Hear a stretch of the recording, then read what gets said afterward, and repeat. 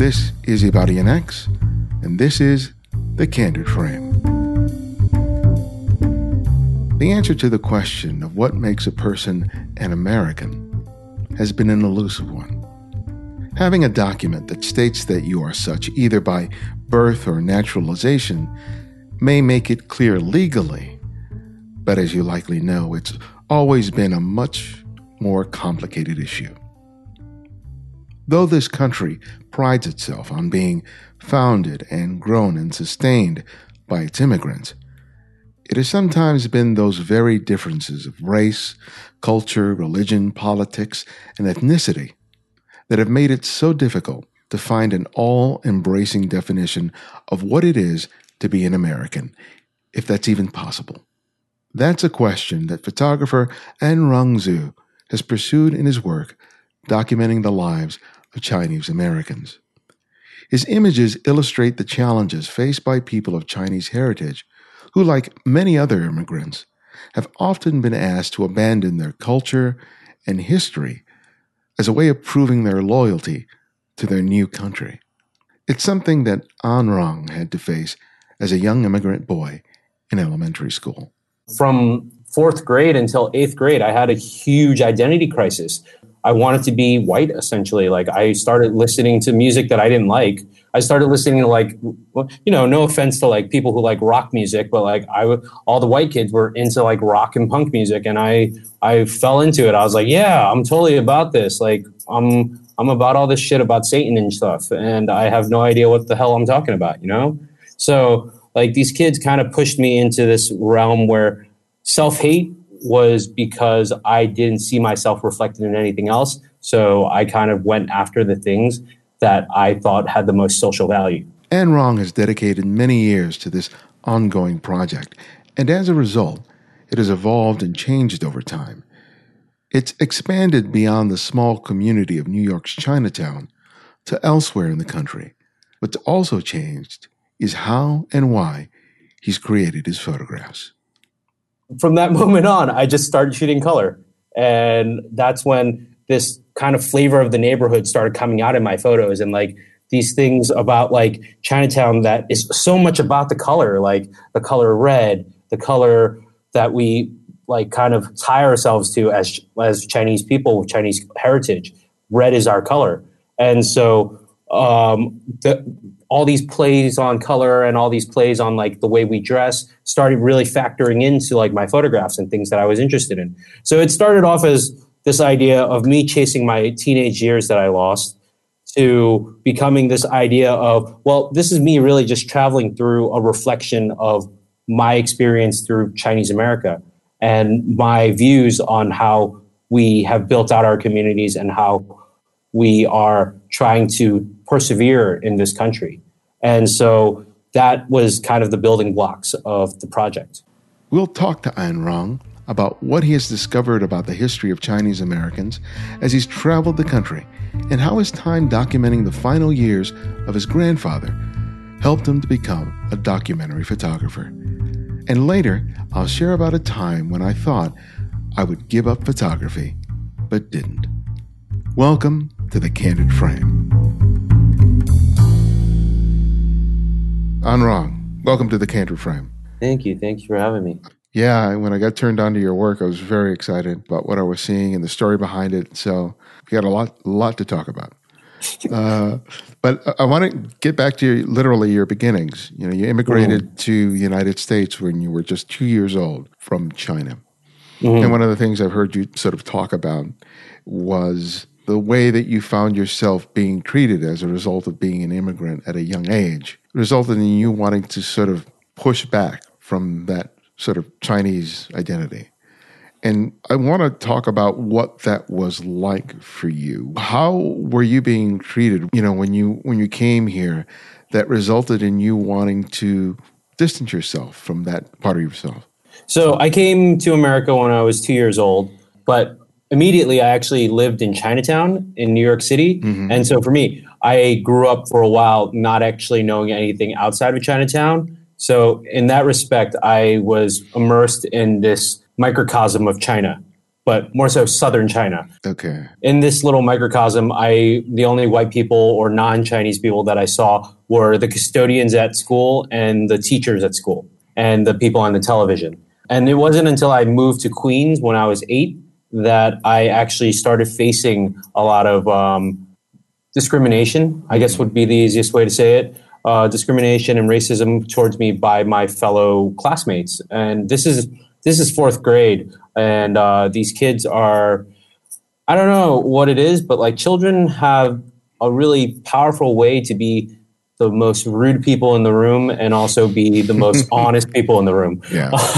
So when I first moved to Queens, I started making friends that weren't Chinese for the most part. I was making friends with the black kids, the Hispanic kids, the white kids, and the Chinese kids and the Korean kids. So like these were really international. But I remember my first friend was this black kid named Warney. We were getting along, but then at some point, the cool kids wanted to like kind of spend a little more time with me and started making me distance myself from Warney because they somehow convinced me that he was of less social value than them. So being a kid, that's what you kind of lean towards. You want to be accepted. You want to feel like you are part of something. And so that was the beginning of me kind of falling into this rabbit hole of like a confused identity in that like I wasn't allowed to kind of be who I was or like accept myself for being a person of color in America.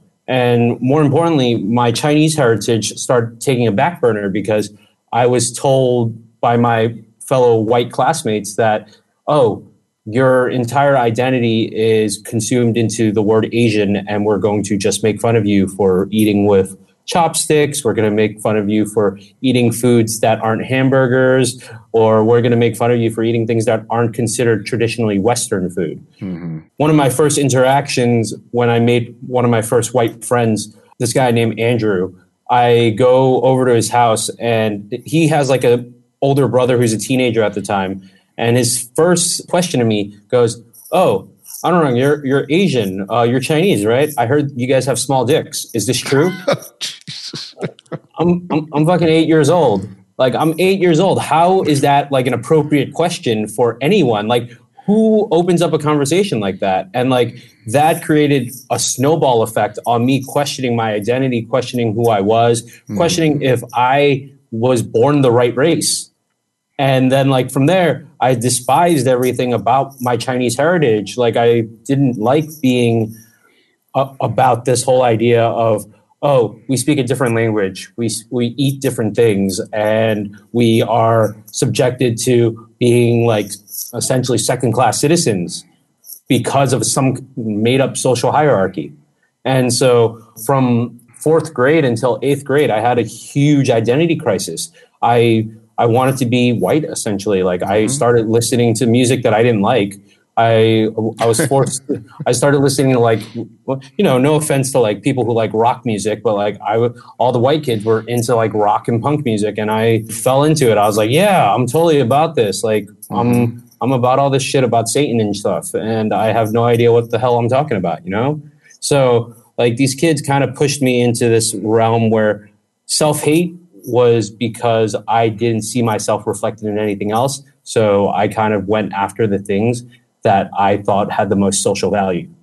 Did you see that choice that you were making being reflected in some of the other kids of Chinese heritage that were around you? I think I particularly fell into the white rabbit hole a little more than the other Asian kids. I think because I was new to the school, a lot of the Asian kids already had friends within their own kind of insular community. And so I was a new kid, and it was a little harder to make friends that way. Did you find that other Chinese kids who had been around for longer, that there was a sort of hierarchy as compared to someone who was from mainland China or Hong Kong or wherever they were for a lesser time? I don't think there was any hierarchy in regards to like which Asian you were. But I think it was just the fact that I didn't grow up with them for a good portion of their lives, that they didn't see that like especially in elementary school, they didn't feel like I belonged. I was the new kid again, So when did that start changing for you? It started changing in high school, which happenly because I started playing football, and most of my teammates were Black and Hispanic, and like that kind of changed my perspective on who I was and perspective on being more accepting of my own cultural heritage, because all my Black teammates didn't care that I was Asian. They didn't care that I was I looked different from them. We were all working towards the same goal, and a lot of them were just we didn't even talk about race when it came to it. Like, we kind of just talked about football. And in this sense, like, they made me feel like it was okay to be who I was. And, I could be weird. I could enjoy my food. And like, I don't have to like be subjected to this idea of a stereotype. And just the fact that you have that camaraderie that comes from what sports provide, provide a sort of a brotherhood, just like, people who are soldiers, that the things that normally would make them different all of a sudden don't matter, because you have that shared passion, that same goal, or that shared goal. Yeah. It's like one of the great things about like when you're working together in a group is that you all share the same misery and you also share the same successes. Mm-hmm. So when you actually share that with people, it creates a bigger bond than anything that's really superficial. You have that body of work that you did of your grandfather after he was diagnosed with cancer. And I read the letter that you had posted on your site, which was really moving. I'm really glad that you included that as part of the series of images that you have there.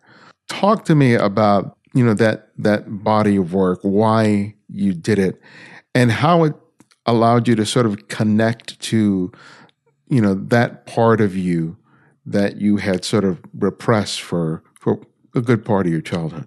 So the project on my grandfather began my second year of college.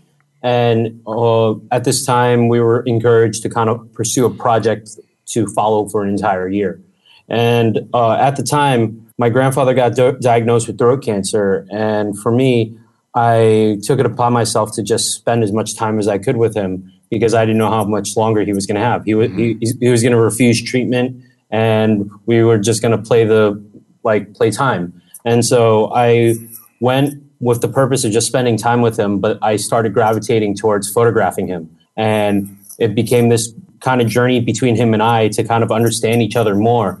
Because my grandfather raised me when I was living in Chinatown. And so he was kind of like my first big male figure in my life, who showed me the ropes, showed me how to get around Chinatown, showed me how to talk to people, showed me how to like deal with individuals and groups. And, on Saturday, he used to take me to the park and leave me at the park all day and just let me play while he was gambling over on the other side of the park, playing chess with the old folks.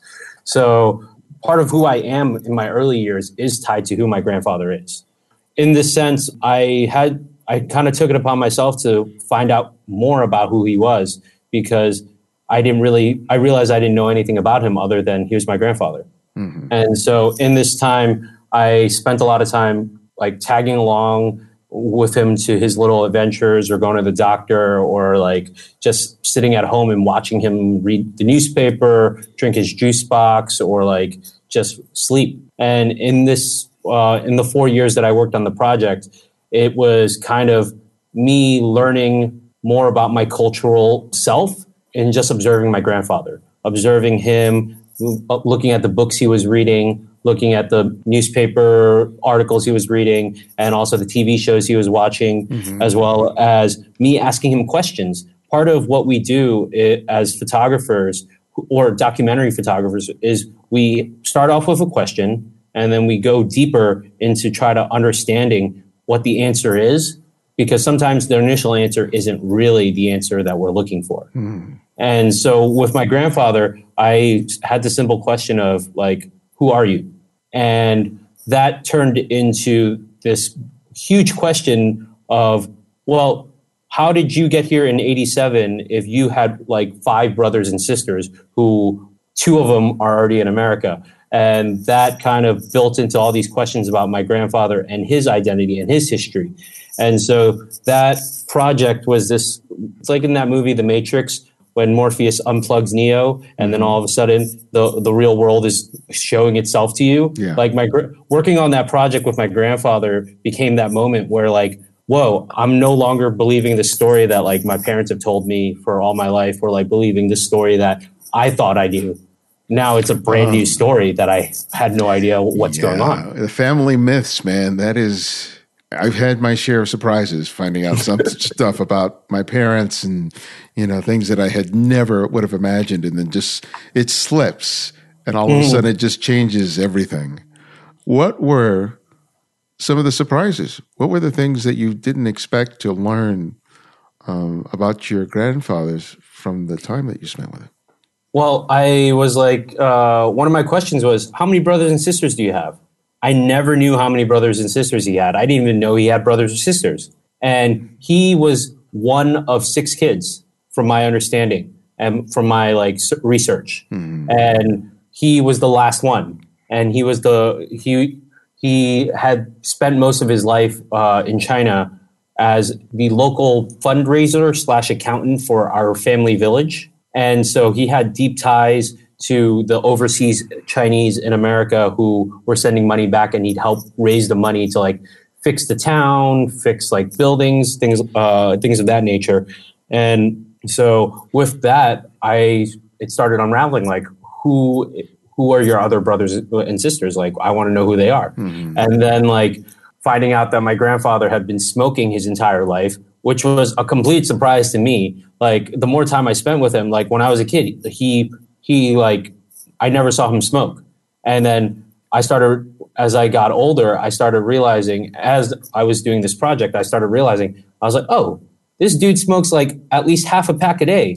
Like he's like going out, like when he used to have to go out, it was actually going out to take his smoke. And like, I was like, okay, now it's giving me an idea of like why he has throat cancer, possibly. And then like realizing that he was still a man. Once I walked in on him reading a Playboy magazine from like the 80s. And I was like, all right, horny as ever, still an old man. like you can't get rid of the dog in you, right? so like I was just all like, all right, I thought you were this like well-mannered school gentleman that like you've always poised yourself as, and like other things like finding out that my grandmother also was. They got married in the midst, like right before World War II started breaking out and the Japanese occupation of China. And so like all those little things culminated into more questions about my family.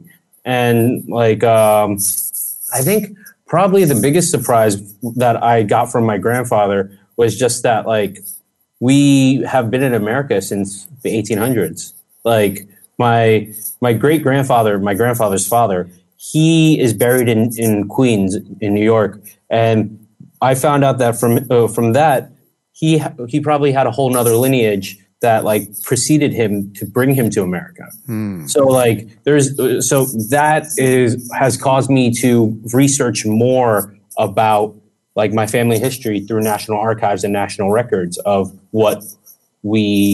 how we came to America. From creating these images of your grandfather, you were doing more than just, making individual photographs. You were creating a body of work, a narrative. And as you said, you started this in school and you worked on it for 4 years. What did you learn about working on a project like this that's become important to you in your work as a documentary photographer and a photojournalist? Starting a project is always hard. And you have to put yourself into it and you have to fully dive into it and just keep making work. But there's points where you start making the same photograph over and over again. Yeah. And that's when it becomes really hard as a photographer, because you're constantly fighting yourself to make one image better than the next. And this is where this project really took me, was that I learned how to make another image, trying to communicate the same thing, but in a different way.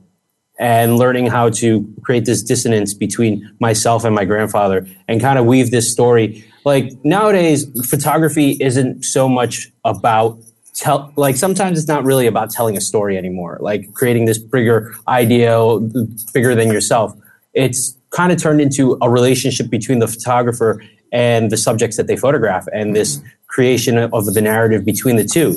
And so I think for me, that's where I kind of have learned to build myself and where I make my work and work that matters to me is that, like, for me, me photographing my grandfather is as much about him as it is as much about me. Yeah.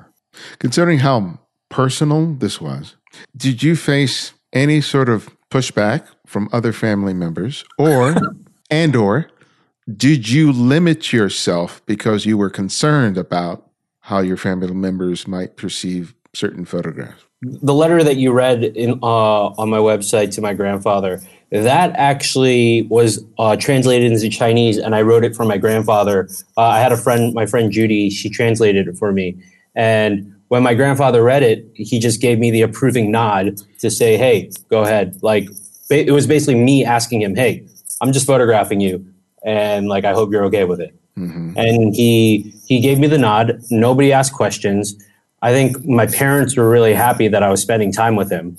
And I think other family members were happy that they didn't have to chase after my grandfather because honestly, this man was in his 90s, but like, he was the hardest person to find sometimes. Like, he would disappear into the mahjong halls in Chinatown and not emerge for at least 13 hours sometimes. Oh my and God. I'd be all like, how do you have the energy to sit there and play mahjong for like 12 hours of the day? That's amazing. He's like a little bit of a mystery at times, but I did face criticism from family members after my grandfather passed, and this became a exhibit. Mm-hmm. My great uncle, who is my grandmother's brother, he saw the work and he objected to it. He objected to me showing my grandfather in vulnerable states. He objected to showing my grandfather in a position where he wasn't looking his best. Mm-hmm. And I think his objection to it was he's just very conservative in the sense that he didn't feel like revealing family secrets or family issues is important. But I think it's through art and through the work that we do as artists and photographers is that we are able to share very hyper-focused ideas that are universally relatable. My story of my grandfather means my grandfather to me and our relationship, but somebody else looking at it has a totally different interpretation. Yeah. And what they feel and what they see is another story. And like, if I can get somebody to think about their family or their relationship with their grandfather or their grandparents through my photographs, I'm more than happy with that result. That makes me feel great because I'm creating a conversation within yourself about what your life is, because I think that's where good art lies. It's this ability to take you from point A to like point D without ever having to leave the room. So tell me about the germ that began your Chinese American work. At one point, I started realizing that my grandfather wasn't going to tell me any more about my Chinese American history because he was limited because he had the tumor in his throat. But two, most of my father, my uncles, they didn't really know much or weren't telling me much. So I went to the next person who would know, which was my great uncle John, who lived in Quincy, Massachusetts, and that's my grandmother's brother. And so when I went to him, I kind of asked him questions about his family history and like the journey that it took for him to get to America. And that started this whole quest of like, well, what does it mean to be Chinese American? Why are we constantly ignored as an American people? Why is the conversation about America usually only black and white? Why don't we have this understanding that there are other people in America other than the ones that the news always says? So for me, I took the questions that my grandfather could answer and started going after other people and trying to find those answers. And eventually the Chinese, like my Chinese Americans work, which I call My Americans, that kind of became a project of me exploring the Chinese American identity through images of everyday life in America, but through a Chinese lens and through the Chinese American people. Mm-hmm. Because our story is very similar to every other generation who's been here. And our story is similar to all those people who came before us or came with us. on trying to succeed in America and build a better life for themselves. And that's like where, so this little question of, well, what else is there to the story? And like, why aren't you telling me what I want to know? Became this bigger idea that I tried to like build out over the past 7-8 years. And how did you pursue those initial images? I mean, what were you going out and asking people to photograph? Did you just roam the streets? Exactly. What did that look like initially? So my junior year in college, I started working on this, and I was interested in spending time in Chinatown and photographing it because I felt like in New York City. And the thing was that gentrification was happening, things are changing in the neighborhood. So I took it upon myself to photograph it. I thought that was my responsibility as a Chinatown native, as a person who has like family ties to this place. But as I started photographing it, I started realizing that the work isn't about Chinatown per se, but it was about my experiences and my reflections on my Chinese American life. So I spent a lot of time at the handball courts in Chinatown. Okay. And when I was at the handball courts, all I was really seeing was like teenagers playing handball, teenagers hanging out after school, teenagers cutting school. And for me, like, I kind of like felt like I was reliving my teenage years that I missed out in high school because I spent most of high school playing football. So my years removed from that like Chinese American experience as a teenager, I was definitely afraid of like trying to photograph these kids because they're all like cool looking. They all look like they're a little dangerous. They all smoke and they're all like chilling with their girlfriends and boyfriends. And they all look like they can beat me up really quick. So like for me, it was intimidating to like go up to them. And one thing that I've learned as I've started working as a photographer and as an artist is whatever scares the shit out of you is probably something that's worth exploring. Yeah. So I went after it. I started talking to these kids. I started photographing them. And it started off as a black and white project, actually, because I was still kind of moving from my grandfather into this project. And one day, as I was showing it in class, this was one of my most memorable moments in college. My teacher, Carlos Moda, he says to me, he's like, well, you're making work about people of color. Why the hell are you shooting in black and white?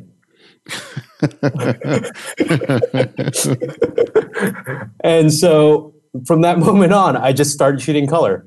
And that's when this kind of flavor of the neighborhood started coming out in my photos, and like these things about like Chinatown that is so much about the color, like the color red, the color that we like kind of tie ourselves to as Chinese people with Chinese heritage. Red is our color. And so all these plays on color and all these plays on like the way we dress started really factoring into like my photographs and things that I was interested in. So it started off as this idea of me chasing my teenage years that I lost to becoming this idea of, well, this is me really just traveling through a reflection of my experience through Chinese America and my views on how we have built out our communities and how we are trying to persevere in this country. And so that was kind of the building blocks of the project.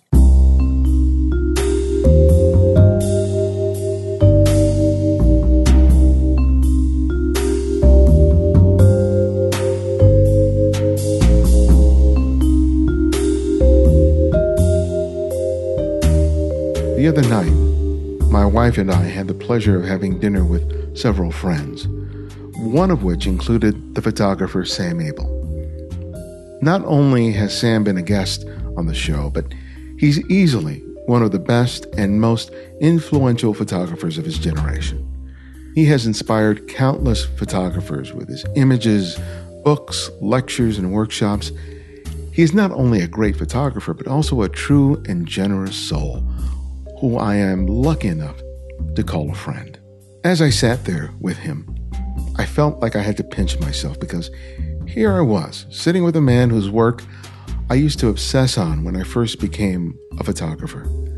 I can't count the number of times I looked at his images in the pages of National Geographic, trying to absorb every bit of wisdom I could.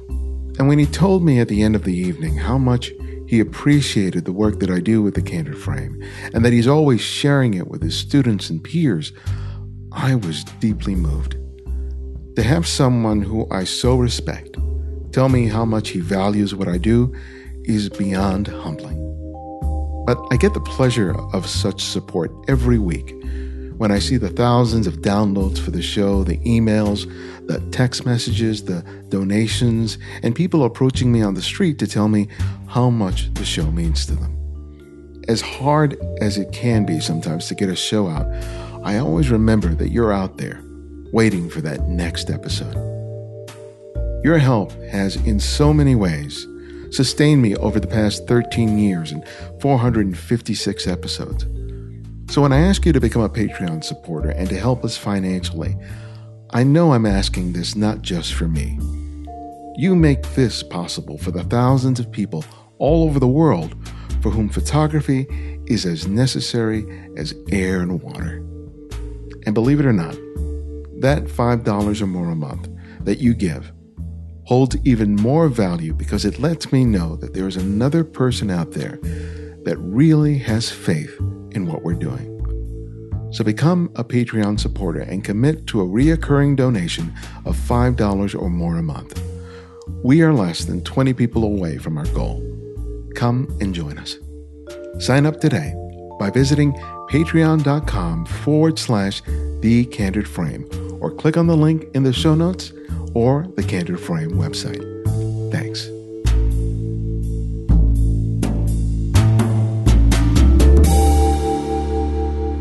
In Chinatown, especially, I mean, just anywhere sort of in New York that is any neighborhood in New York that's populated by an ethnic group, whether it's Chinese, whether it's Dominicans, whether it's Puerto Ricans. What's really fascinating is that you get to see multi-generational layers, right, of people that are sort of occupying the same space. You don't see that in LA. I mean, it may be there somewhere, but it's because everyone lives in their cars. But you see how the young kids, and then the older ones, and everyone sort of in between, are eating at the restaurants, going to the markets, hanging out at the curb, and I think that mashup, not even including all the people who move through Chinatown who are not of that ethnicity and that race, and I think that seeing that multi-generational thing is really a fascinating part of what it is to be part of any sort of community. In terms of you photographing that range, what was the challenge for you as a photographer to illustrate that is part of what this community is and looks like? I think the biggest challenge of trying to show multi-generational kind of gaps was knowing how to navigate each. So I have to I need to know how to speak to the seniors while also knowing how to speak to the teenagers.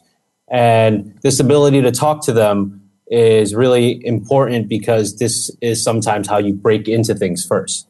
There's no easy way about it. And I think with the older generation, I've always had to come off speaking to them in a very respectful manner, letting them know that if I ask to photograph them, which in most cases I don't really ask, I just kind of go and shoot it. Mm-hmm. But when I do ask, I do try to create a dialogue of being polite and being a good person. Because the worst thing somebody can say is no, right? Yeah. But with the younger generation, I've had confrontations where people don't want me to photograph them.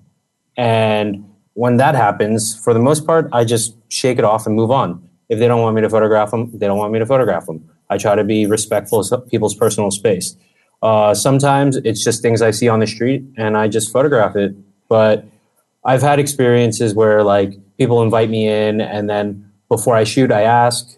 And I think it's just knowing what you're going after sometimes. So there's days where I'll spend it on the older side of the neighborhood versus on the newer side of the neighborhood, just to kind of see the difference a little bit.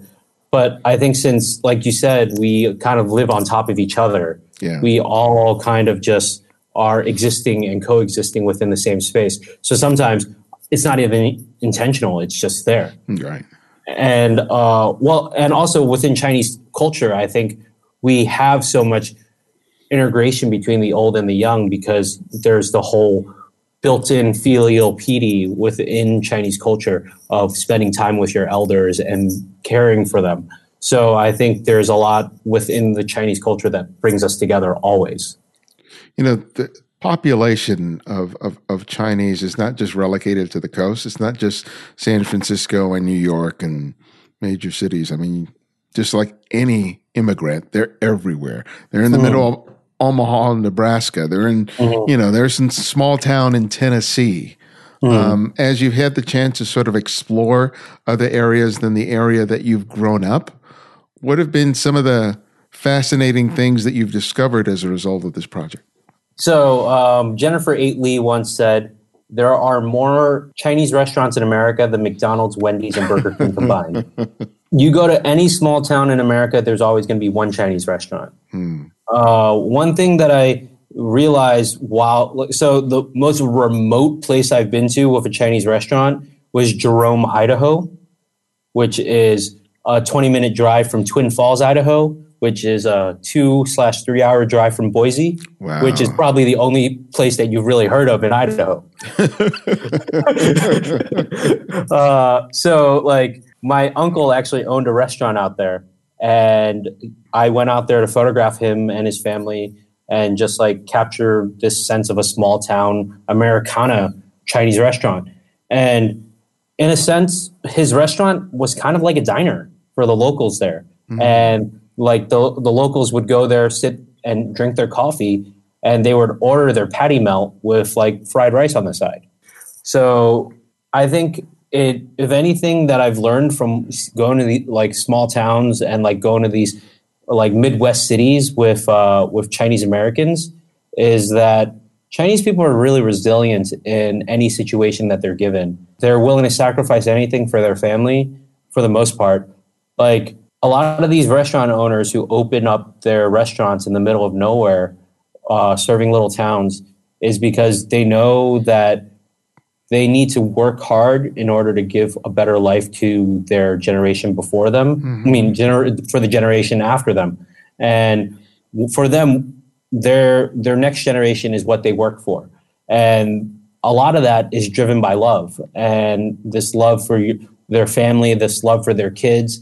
It's like this need to succeed because they're putting they're going all in to make sure that somebody else is taken care of rather than pursuing their own dreams of whatever they want to be. Yeah. They're doing it so that they can sacrifice and give better opportunities that they can't be afforded. So it's like, I think in a sense, it's like this capacity of love that I don't think many people realize as love. And I think that's one of the biggest things that I've taken away is that Chinese folks are full of love and full of willingness to give their all for their families. And, regionally speaking, there's differences because like on the West Coast, there's a lot of like older generations of Chinese Americans. So for those folks, it's a lot more Americanized in a way. And like the first time I went to San Francisco, I remember going into this restaurant called Capital, which is famous for their chicken wings. And I sat down and I ordered a minced pork salted fish over rice dish, which is a classic Taishanese dish. And that's where my family's from, in Taishan in China. Okay. And so the Taishanese were the first people to come to America to start building out their land, their homes here. So for me, when I ordered that dish, I ordered Chinese because I heard the waitress speaking in Chinese. And then I see this older gentleman who is like, he looks like a grandpa. He has a beard. He has old white whiskers. And then I hear him speak in perfect English, like asking for his check and then talking to the waitress for a little bit in perfect English. And my mind was just blown because I've never seen a Chinese American adult speak perfect English. that looked like him. And like that kind of went to show that like I was really ignorant of what was out there for Chinese Americans, you know? And so from there, like I just realized that the generations run deep on the West Coast, as opposed to us on the East Coast, where we might have a few generations in, but for the most part, a lot of us are newer immigrants. And that's something I wanted to ask you about, because there was a huge population of Chinese during the 1800s.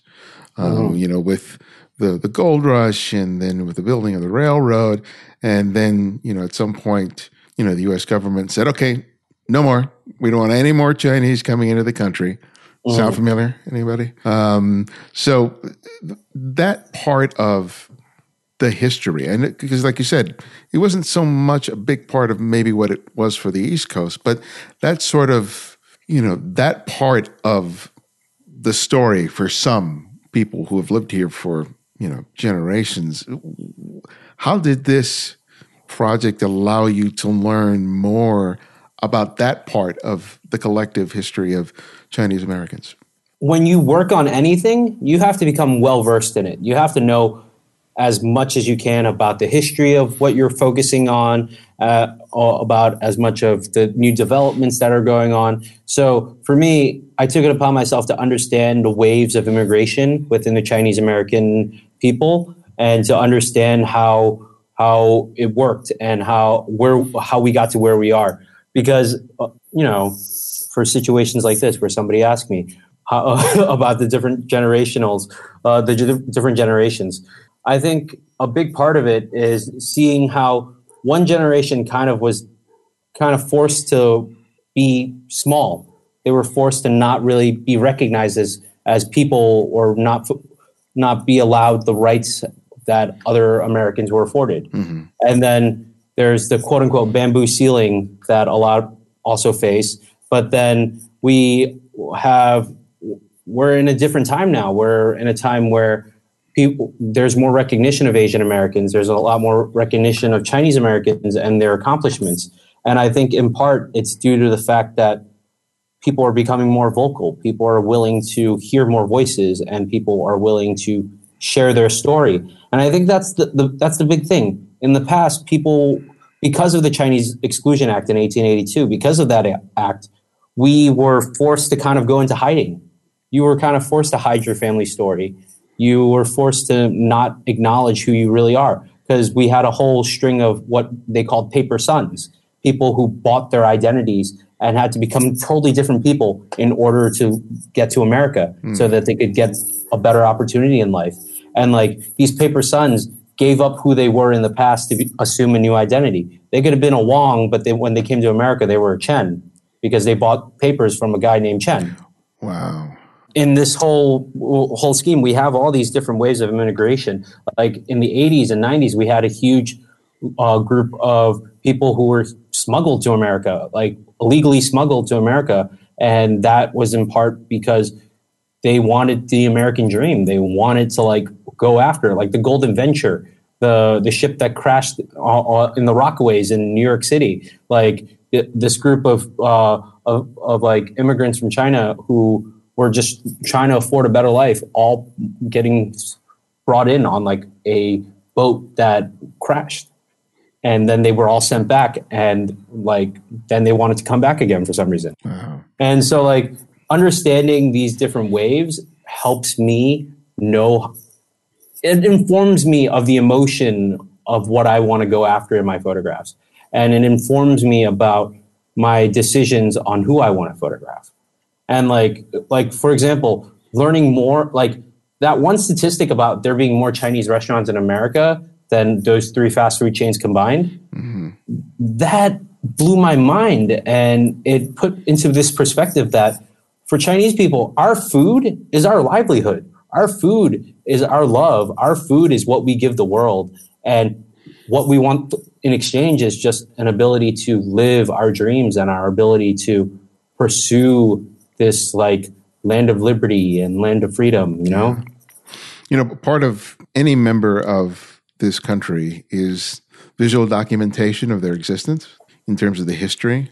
And for a large part, Chinese, Native Americans, to some extent, blacks and Hispanics have sort of been relegated to the periphery or completely left out of the frame. And I'm wondering that in your research, did you discover any sort of body of work that was created of basically the same communities that you were exploring that were being done by another Asian American, or were the images that you found other people documenting those communities? One of the important things about photography is you don't become a good photographer overnight. You might make a good picture here or there, but if you don't study the history before you, you're bound to make the same mistakes or make the same photograph somebody else did. Right. So for me, I tried to look up people who have done work about Chinese Americans or Asian Americans or any ethnic community. And one person who really brought me into understanding the Asian American community is this guy, Corky Lee. He is the quote unquote undisputed, unofficial Asian American photo laureate. And he's been photographing Asian American activism since the 1970s, I believe. And so I learned a lot about Asian American history from him and the Chinese American history from him. So that was an important factor into how I approached my work, about where I would go, about who I would approach about photographing. But then there's other people like Wing Young Huey, who's a photographer out in Minnesota. He did his own trip through America and photographed things that, Wing Young Huey photographed a lot of things that reminded him of his Asian America, his views on what America is through his lens. And then there's also Thomas Holton, who did a whole project on one family he followed for like over 10 years. Like Tom Holton embedded himself with his family and became sort of like a family member and photographed this one family and captures this kind of immigrant story through like a long period of time that I really looked up to when I first began this project. So these three photographers were really influential in how I started looking at Asian America and how I started kind of the beginning of the projects. Obviously, I also looked at how Robert Frank shot America. Robert Frank was a huge influence on me or any documentary photographer, really speaking. Robert Frank's The Americans was kind of the basis of this idea that we could show America through photographs and show the tensions between different races and show the tension of like this older generation, this new generation. And I think we're all kind of trying to tell the same story in a sense, but trying to have different characters. And like, there's this one photograph in The Americans that I thought was really it hit me. It was Robert Frank photographed this one cemetery in San Francisco. It's a Chinese cemetery. Mm-hmm. At this point when he was photographing it was in the 50s, I believe. And like at this point, Chinese have been in America for close to 100 years or over 100 years at this point. In this entire book, 83 photographs, this is the one image that represents Chinese people in America. And it is an image that simply is of a cemetery. It shows that we ourselves, I don't think he knew he was doing this, but for me, this is how I interpreted it. It kind of showed that the Chinese American people were kind of quietly dying away and quietly pushed down to the ground in this country at that moment. Nobody was speaking up. We were relegated to just being unknowns. We were relegated to being foreigners. We were relegated to only having our own claim once we were put into the ground. Speaking of that, there's a scene that I came upon when I was in college. I was driving up to Eureka, California from Berkeley. And we're going down this road, and in the middle of the road, basically a median, were grave markers. And I think they were Chinese grave markers. And it was just so odd that there wasn't a cemetery on either side. It was just like this was a grave right here in this median. And for whatever reason, they didn't disinter those bodies. They just sort of built around it. And it was always just sort of a really odd and sort of fascinating thing that I wish I'd made a photograph of it. It was still photograph not taken. Yeah, I know. A lot of those graves are of a lot of that first, second generation of like Asian, of Chinese Americans who came to America. A lot of them, like for instance, there's this town called Locke, California. It was one of the first Chinese American settlements in America. It was like a town full of just Chinese people. And a lot of them, they have their graves nearby. And it's because it's not that we choose to be amongst each other. It's we were forced to be amongst each other, right. because no one else, like the majority race, refused to let us within their homes or within their neighborhoods. So we had to make our own place, and we built it ourselves. And so it's crazy, but like, yeah, there's small little towns and like settlements of Chinese Americans throughout like Northern California, just like the ones you just described. Yeah, in Los Angeles, where the main train station is located, that used to be the location of old Chinatown, not what the current one was in here. And I was reading that when they moved all the Chinese out of there, they discovered this network of tunnels underneath it, which was used for a variety of reasons, and not least of which was probably safety. You know, and just fascinating. You know, the sort of the stories that get lost. Yeah. You know, I think when you're pushed into this position in life where you either have to survive or die, you figure out how to survive. Right? It's the whole fight or flight. And I think Chinese Americans, when they came here, they knew that life wasn't going to be easy. They knew life wasn't going to be this simple, come here and find gold. And it's kind of like that idea. It's not going to be an easy life, but if you do well, you'll be able to provide for a better life for your next generation. Yeah. So how has all this work that you've created that was personal helped you in terms of creating a career for yourself as a photographer? I think when I started the Chinese Americans work, that kind of was just really my motivation to make photographs.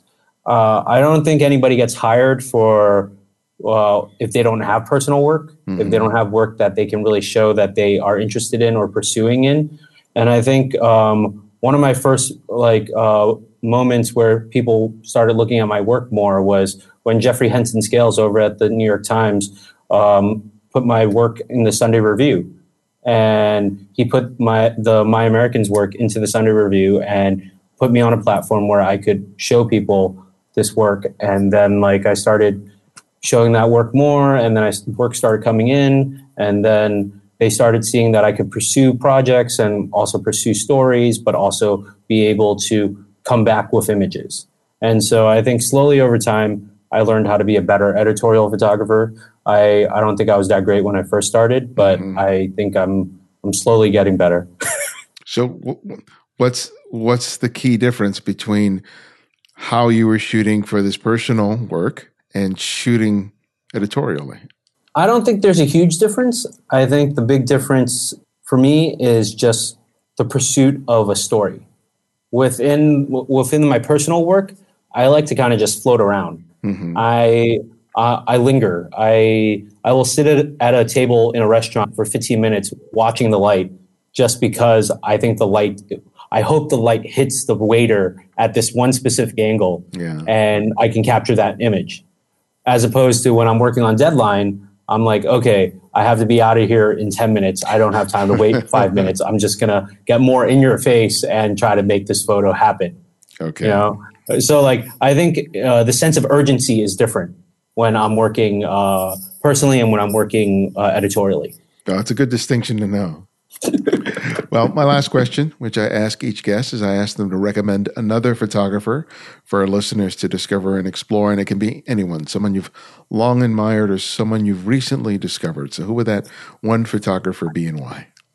I think my favorite photographers out there right now is this guy named Park Sung-jin. And Sung-jin is a Korean photographer based in Seoul. And he's been working on some projects in Thailand, but he has this one project called Kid Nostalgia. And Sung is a good friend of mine, but something about his work, man, it takes you to another place in time. He shot this entire series of teenagers in Seoul from the late 90s to the early 2000s, where all these kids weren't like the exceptionally smart kids in class. These were the kids who were cutting school. These were the kids who were sneaking around, not up to no good. And he captures these portraits of these kids in this limbo of maturity and in this limbo of life. And so when I look at his project and look at his work, it stirs up so much within me because it feels like another life that I could have lived. Ooh, yeah, I look forward to checking out his work. Yeah. Well, and Rong, thank you so much, man, for making time for me. I really appreciate it. I really enjoyed talking with you. Thank you. If anything was incoherent, let me know. We can do it again.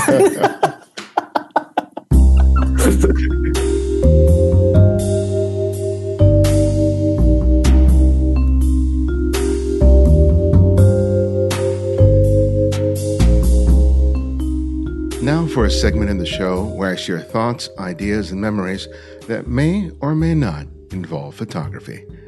We call it The Last Frame. I used to think that discomfort was something that was best avoided. Feeling discomfort meant the possibility of failure, humiliation, and rejection. Who wants that? I certainly didn't. So I figured that if I avoided discomfort, I wouldn't have to face those things. Life, however, is rarely so clean and simple. Avoiding discomfort brought its own set of complications, which included saying no to things I should have said yes to. Avoiding discomfort meant expending huge amounts of energy, trying to maintain the status quo, even though the status quo was not working for me anymore. Avoiding discomfort meant avoiding risk, but that came at the price of growth and the unexpected benefits of breakthroughs. It was that kind of stagnation that resulted in my putting my camera equipment away for a year when I was working back at Nikon. I thought that I was leaving photography behind. I looked at my pictures and I just seemed to be making the same photographs over and over again. I was frustrated by my lack of progress. I certainly wasn't seeing my work resembling the work of the photographers that I so admired. I had access to some of the best equipment at Nikon. I could use any camera, any lens, and all my film and processing was paid for. My duties demanded that I be familiar with how all this gear worked, and they encouraged us to go out there and shoot with it, which I did. But when I looked at the photographs, I wasn't happy with what I saw. Yes, the images were good, technically, but they lacked something special, that quality that I experienced when I went through a monograph of one of my favorite photographers like Bresson, Winogrand, Allard, Abel, and others. I wasn't even close. I eventually had the revelation that the one thing that I was doing, or more accurately not doing, was paying attention to the light. That moment that I began to observe the light was transformative for me, and it made a huge difference. But there was another thing I had to learn. I had to take risks. I had to walk into that space of discomfort. I had to venture into territory where I didn't know how the pictures would turn out, where I might face much more failure than success. I had to risk making pictures that might make me look like a bad photographer. And that was liberating because I was journeying into the unfamiliar, a place where I couldn't rely on old tropes and techniques to provide me an acceptable result. I needed to embrace the possibility that I might completely fall on my face. And the truth is, I often did. However, the good thing was, I saw my photography begin to change. Eventually, I not only started to make better photographs, but I started making different photographs. I made photographs that I would never have considered before, and best of all, I began surprising myself. I recognized that this discomfort, when I was willing to walk through it, was an indication that there was something waiting for me over the threshold, but only if I was willing to cross it. More often than not, those things meant good things, not only for my photography, but also my life. I still experience discomfort, and that desire to avoid it is still there, and it sometimes seduces me back into its comfortable, familiar arms. Yet when I shake it off and take my camera and journey into unfamiliar and uncomfortable territory, I feel emboldened in a way that is both inspiring and invigorating.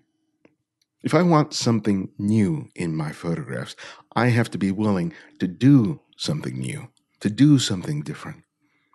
And even if such experiences mean a lot of failure, I just remember that I'll still be okay, because the next day I'll take my camera, walk out the door, and do it all over again.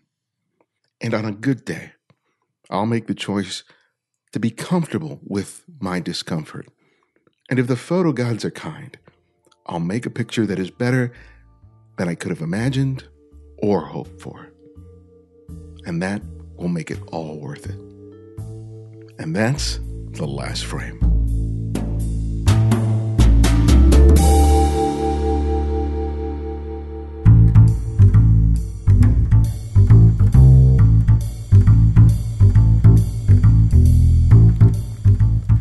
Thanks to Rong for sharing his time and story with us.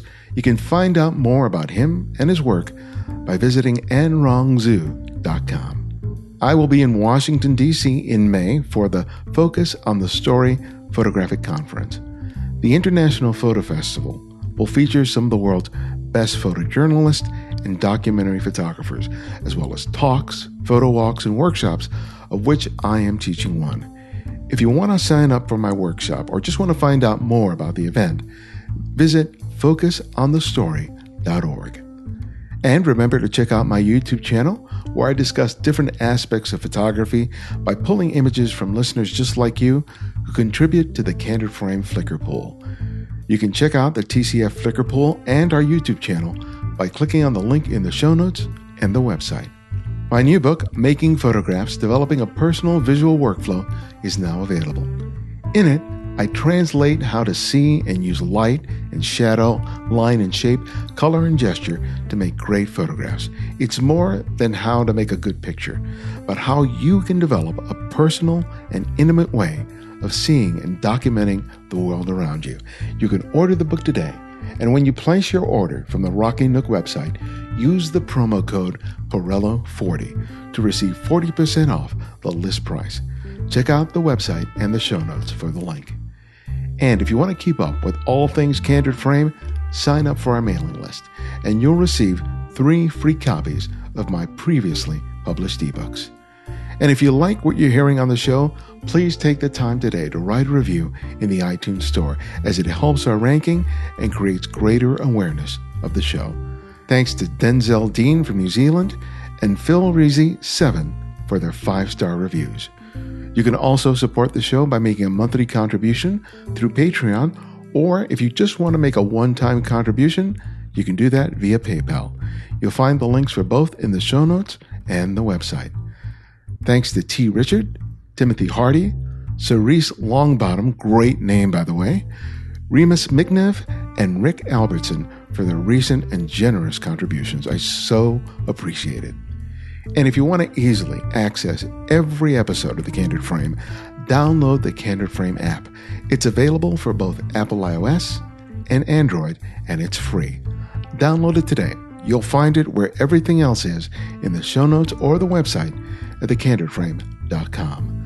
The Candid Frame's audio engineer is Martin Taylor, who you can find at theothermartintaylor.com. The show's senior producer is Cynthia Parker, and our music is from Kevin MacLeod, whose royalty-free music can be found at incompetech.com. And you can follow me on Twitter and Instagram at simply @EbadianX. And this is Ebadian X, and this is The Candid Frame.